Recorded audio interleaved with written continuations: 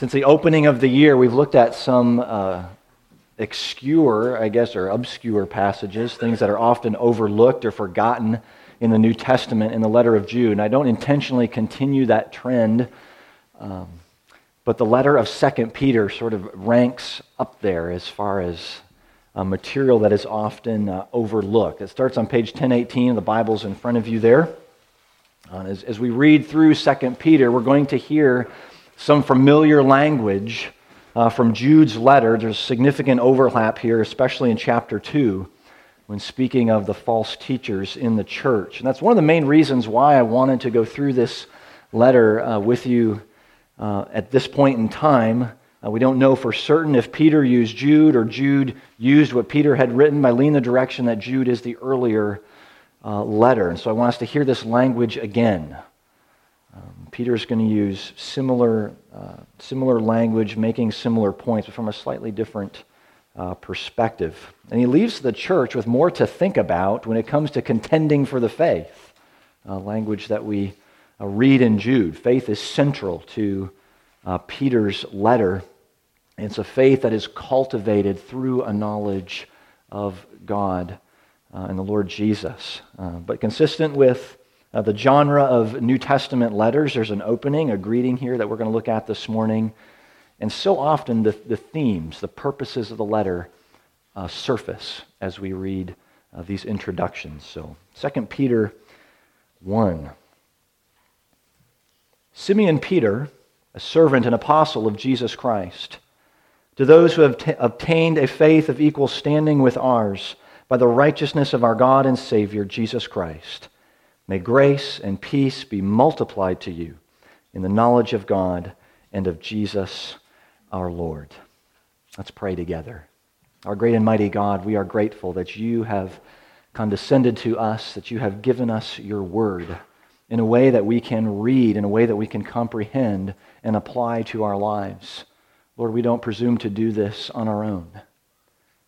We need you, O God, the help of your Holy Spirit in these moments to work this word into our hearts and into our minds. Lord, speak that which is true and helpful. Imprint it in our hearts. That which is untrue or unhelpful, block out, that we might hear your word to us. Or make us attentive in these moments. We are grateful that though all else passes away, it is your word that endures. And it's upon that word that we stand this day, and we offer it in Christ's name. Amen. So what would you include in a letter if you knew that it would be the last letter you ever wrote? The last words that anyone is ever going to read from you. I've just handed you a pencil and paper to write this last letter. Handed you the keyboard. You've got an hour to write your final words. What would you say? Who would you write to? So last weekend, my mom was visiting with us. She was still here on Monday. So I thought, I'm going to ask my mom this question. You know, she's been around a lot longer than I have. She's, seen all of my life. Who would she write? What would her last letter look like? And it didn't take her long to answer. Mom, what would you put in this last letter? She said, I would write to my grandchildren and encourage them to look to Jesus, to study his word, to stand upon what is true when there is so much in this world that's going to try to pull them away from Jesus. And she also said she'd make a note to her kids. Thought that was kind. To continue on in their parenting. But here's how she ended her comment. She said, I could talk about money tips. I could talk about giving advice about relationships, but I would focus on the spiritual because that's what lasts. That's what endures. And that was really neat to hear from my mom because I think it rings true with how I would write, probably how most of you would write and what you would put in a final letter. Peter has a similar focus in this letter, which is very likely his last. We read in 1 verse 14, it says, since I know that the putting off of my body will be soon, as our Lord Jesus Christ has made clear to me. So the end is near for the apostle. This is his farewell letter. And so he's encouraging the church, all those who would come behind him, about the dangers of false teachers, a twisting of God's grace. In a world where there's plenty of alternate gospels, there is but one that comes to us from the Lord God, the authority of his word. And usually when we hear a farewell address, maybe you've received a letter from a family member that was the last thing you knew that they wrote. You typically go back to that letter, don't you? And maybe you peruse it again and you read it over and over again because it helps you remember what was important to that person, what they wanted to leave with you. That's what Peter's doing here. He's an apostle that, well, we read a lot about him in the New Testament. We're familiar with him, and Peter is someone who we can relate well to as human beings. I'll mention this again. I really like the way one commentator speaks of Peter when he says, his impulsive deeds, his frequent questions, his eager exclamations and confessions, his sometimes manly and sometimes cowardly acts, his oaths, his bitter tears. All this make Peter the great companion and the great instructor of his fellow men. That's so good. Okay, we are listening to the apostle as our companion and our instructor, and listening over and over again to these final words. So Peter's addressing those of faith throughout the generations, and it is this shared faith that I want to look through at this opening. We find a faith that is given by God. Who is Peter in the faith? Who are we, or the church, in the faith? And then a faith that is growing in verse 2. So faith is given, faith is growing. And so Peter opens with a couple of names and a couple of titles that should give the church great confidence that this is actually Peter, this is actually the apostle, and these words are coming from him. It should give us confidence that this is in fact the fisherman from Galilee that Jesus called to follow him. Oftentimes 2 Peter is downplayed or it is ignored because, well, folks don't think it actually came from Peter. There are different reasons for that. A couple of weeks ago, some of you received some text messages claiming to come from me. And it was a different phone number than mine, but they seemed legitimate. Hey, I could use your help with this. Could you please contact me? And then it put Reverend Brad, all spelled out, Reverend Brad. Now, how often does my communication end that way? Reverend Brad. Never. You don't see that. The only reference I think we have to that more high church title is in the back of the bulletin or on the website or something. So when you saw that text, I know it was only a handful of you, but you were immediately skeptical.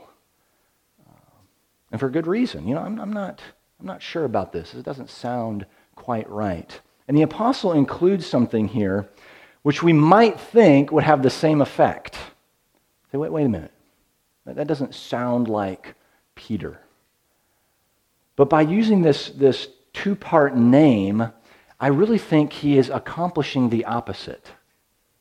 He's doing something that is unique as a way of authenticating that he is, in fact, the author of this letter. There are many early manuscripts that read Simon Peter, but some very trusted, important ones that keep the transliteration here of Simeon Peter. Simeon is a Jewish name. It's Peter's birth name. How he would be known in very Jewish context. We read this again in Acts chapter 15, where the leaders of the church come together in Jerusalem. You can't get much more Jewish in context than that. And James actually refers to Peter this way as Simeon. But why here then in a letter that's going primarily to a Gentile audience in Asia Minor? It's uniqueness that underscores that it's coming from this Peter, this Jewish fisherman. It's distinct. If someone were trying to write in the place of Peter, and this was happening, here's a message from Peter, here's a letter from Peter, here's a sermon from Peter, and the church had to sift through these things. It's this Simeon, the one whom Jesus called the rock, that is addressing the church. So we have the whole Peter here in these two names. You have the old Peter, the fisherman from Galilee that Jesus takes and makes into a real fisher of men. It's upon Peter, upon his testimony, that the church would be built. And that is a major transformation. I almost think of Paul's new man, old man comparison here. It's a distinction. He's Simeon Peter, and he's both. He identifies himself as both for the church. And this really helps us with the relatability of Peter, doesn't it? Here's a fisherman that God has done amazing things with. An ordinary Jewish guy that Jesus loves and teaches and befriends and appoints at a very important time in the life of the church. So if God can do things like that with a person like Peter, well, you know what? He can do it with you and with me. He can change us. He does change us, does transform us by his grace. And Peter gives two titles. He's a servant of Jesus and an apostle of Jesus. You may recall from our time in Jude that this title of a servant or a bondservant is really a privileged title. It was an honor, a willful, voluntary service to one's master. And so Peter is claiming, he's claiming no inherent authority. It is Christ who is his master. He answers to Jesus. So he's a servant, but also an apostle. An apostle is a messenger carrying the words of another, in this case, the very word of God. But in this greeting, it's a little bit more than just messenger when coming from Peter. He has been one uniquely appointed by the Lord Jesus to testify to what he has seen and heard, learned of the Savior. Remember, Jesus called 12 apostles. One betrayed him, and so the church prayed over two others. In Acts chapter 1, and Matthias was selected to join the 11 apostles, uniquely qualified group of men. So we can be confident of who Peter is in the faith. He's a servant, a divinely appointed apostle, and one of the Lord's closest friends in the few years of his earthly ministry. And we get to the second part of verse 1. It tells us who Peter is writing to, who share in the faith of not just Peter, but of all the apostles. And sometimes I think it may have been easy for the young church, maybe for us at times, be honest with yourself here, to think of the apostles kind of up here in the faith, sort of on their own pedestal, these super spiritual men who may have had time to write to the church. Maybe you've seen some footage. Maybe you've actually been in that place where you have been face-to-face with one of your sports heroes or a celebrity. And when that usually happens, one of two things happens. Somebody goes crazy, or they're just dumbfounded, and they don't know what to say. I saw a picture of this. The tennis star Roger Federer, he was done with a match, and as he threw his towel on the bench and got closer to the wall, I mean, the fans just began to press against the wall, and they're all reaching out with their hands and the hats and the big tennis balls, and there was a little boy who appeared to be getting crushed right at the wall. And so Federer calls the security over and has them push the folks back, and then he grabs this little boy and pulls him over the wall and signs his head and signs the tennis ball. So this boy went from absolute terror to awe and delight. It's so easy for us to put those that we admire in this place of awe. But Peter, the apostle who enjoyed conversations with the Lord Jesus, he says that all believers, in all places, you, me, we have a faith of equal standing. We have the same kind of faith. We have the same benefits and blessings in union with Christ, just as the apostles have. So your faith and mine is not in any way inferior or deficient from that of the apostles. No class system of faith. here. Another way we could say this is that all believers are on level ground at the foot of the cross. Why? Because this faith is given by God. It is His gracious gift to the apostles, and it's His gift to us.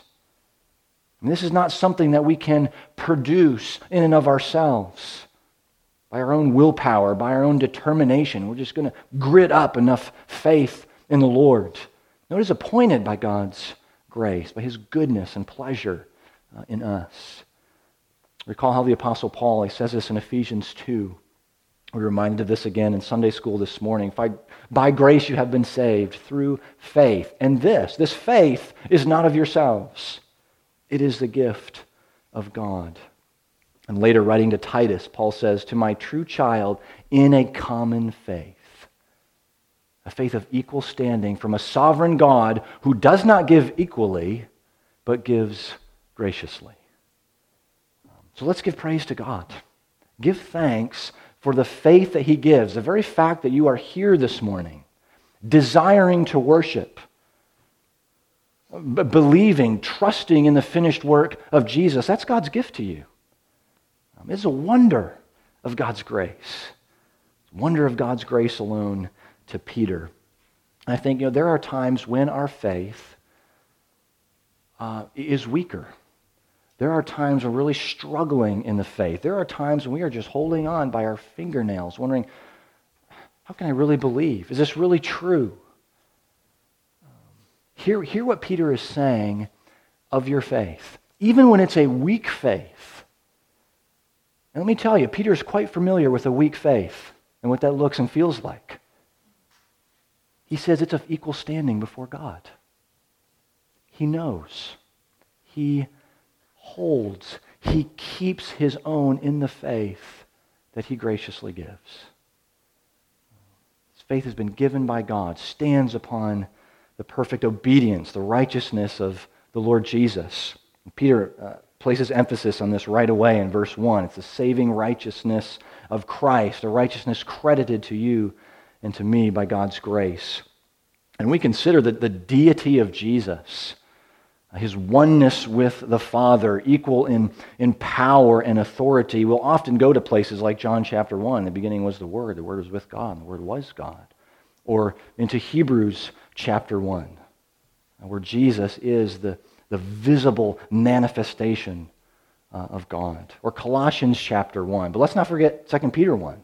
And this is one of the clearest statements of Jesus as both God and Savior. Not just a God, not one of many gods. He is one with the Father. We belong to Him. He belongs to us. He is our God. The absolute sovereignty of Jesus. That's another theme of this letter. We'll find it in these opening verses and closing verses as well. So faith is given to Peter and to the church. This is also a faith that is growing. That's Peter's prayer for the church. The grace and peace of God would multiply, that it would increase in their lives. Very similar to his first letter. We also read of this multiplying in Jude's letter. In many cases, like we have here, God's grace is that term that captures all of what He has done for us in the Lord Jesus. It's God's grace that calls us. It's God's grace that justifies. His grace that sanctifies and adopts and glorifies. And Peter's desire is that grace would abound to the church. And as they receive this grace, they grow and experience that true peace that God gives. Peace, not just the absence of conflict. That's what we think of first and foremost when we think of peace, right? The absence of fighting, infighting in our family, in the church, or just fighting outside of ourselves.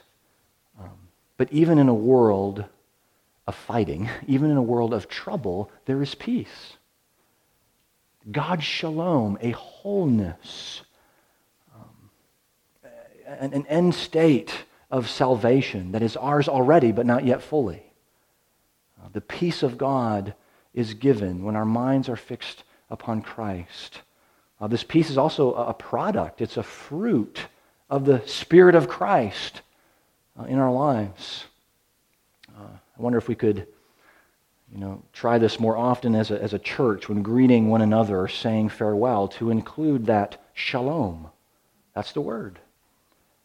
Not because we're Jewish, but because this peace is true for us. And it's what we long for every day. Full restoration, the shalom of our God in Jesus Christ. So don't be surprised if someone greets you with a shalom. That's what we long for. So the God who gives faith, He is the one who gives this grace and this peace. If we're going to make any progress in the Christian life, if our faith is going to grow and mature, it will be God who does this work in us. We hear Paul, maybe Philippians 1:6, ringing in the background. He who began a good work in you will bring it to completion the day of Jesus Christ. We are saved and sanctified by God's grace. His grace and peace increase to us because He allows it, because He enables it. Here's where we have to give a subtle warning. Our human inclination, the sin that remains, it wants to take advantage of God's grace to excuse sin. Does that sound at all familiar? From a little letter we studied recently. Oh, you mean you don't go there? Oh, you don't say that as a family? You don't watch that as a family? Come on. Sounds a little legalistic. We will easily pull the grace card to dodge responsibility and accountability and obedience, holiness. So we need to remember that grace and obedience, they're both coming from God. Grace and holiness both come from Him. Grace makes our holiness possible. Here's Brian Chappell. He's written, holiness springs from the fountain of grace. So we incline our hearts to God even as He graciously inclines our hearts to Him. So grace and peace be multiplied to you in the knowledge of God and of Jesus Christ. Knowledge is a key term for Peter. Everything he writes is to promote a deeper knowledge of God. If we are to know God the Father, then we must know His Son. This is a deeper, full knowledge that comes by the Spirit of God in us. To the church in Colossae, again, here's Paul. He says, "And so from the day we heard, we have not ceased to pray for you, asking that you may be filled with the knowledge of His will, in all spiritual wisdom and understanding." And then to Philemon, his dear brother in the faith, he said, "I pray that the sharing of your faith may become effective for the full knowledge of every good thing that is ours for the sake of Christ." So as believers, our knowledge of God and of the Lord Jesus, it has a distinct content. Okay, there are things to study and learn and to keep learning. But this knowledge that Peter is speaking of here is much more than academic, much more than just what we have in our heads. It's also about the heart. It is a personal, it's relational. Maybe you noticed in verse 1, Jesus is one with the Father. Jesus is God. But in verse 2, there's a distinction. Did you catch that? Knowledge of God and of Jesus our Lord. We are to know this Jesus. Okay, there's an experiential knowledge here that comes once the Lord has captured our hearts. Now we actually can learn, and we want to grow. We want this knowledge of Jesus. We're not content with our present relationship with the Lord. We want more of this knowledge. We just want more of Him, the one who loves us so deeply. You have a married couple, and the guy says, "You know what? I know everything there is to know about my wife," which he'll only say after he hits his head, because that's a human impossibility for men. Or A wife says, I haven't pegged, and there's nothing that surprises me. I know everything there is to know, which actually may be possible for women in that relationship. But talk about a boring and dull marriage, if it ever survives. No desire to learn more, to know more of one's spouse. Jesus, our bridegroom who delights in us, calls us to know him more. So Peter's going to elaborate to the church across the ages this knowledge of God, what it looks like. And that's where we're headed in this letter. And as we read Peter together, we're going to hear his tone is not overly friendly at times, not what we might call pastoral in his writing. One commentator said this is a fighting letter more than a friendly one. That's pretty strong, but you can almost see Jude smiling as his brother in Christ is now contending for the faith in his last days. The knowledge of God and the Lord Jesus, so necessary for the church in a pagan culture to contend. That's what Peter will go back to. He'll close this letter with this same prayer that we've just read. Grow in the grace and knowledge of the Lord and Savior, Jesus Christ. So it's a farewell. His last letter sets out to strengthen the church. A church who, just like him, must follow after Christ and hold fast to the knowledge of God. I mean, here is a man who spoke great truth. You are the Christ, the Son of the living God. A man who spoke great nonsense. Far be it from you, Lord, this will never happen to you. You spoke with great courage, Lord. If it's you, command me to come to you on the water. He spoke with great confidence. Though they may all fall away, I will never fall away. And he spoke with great fear. I don't know the man. So we can relate. There is much we see of ourselves, different times and seasons of faith in Peter's responses. And this is who God is using to instruct his church through the ages. You remember in Luke chapter 21, the Lord Jesus restores Peter. And he says, Peter, tend my sheep, feed my lambs. This is Peter's tending. This is his feeding before he shares in Christ's suffering unto death. The grace and mercy that was extended to the apostle, that is extended to you and to me, to all those who look with eyes of faith to the Lord Jesus, both our God and our Savior. Let's pray to him.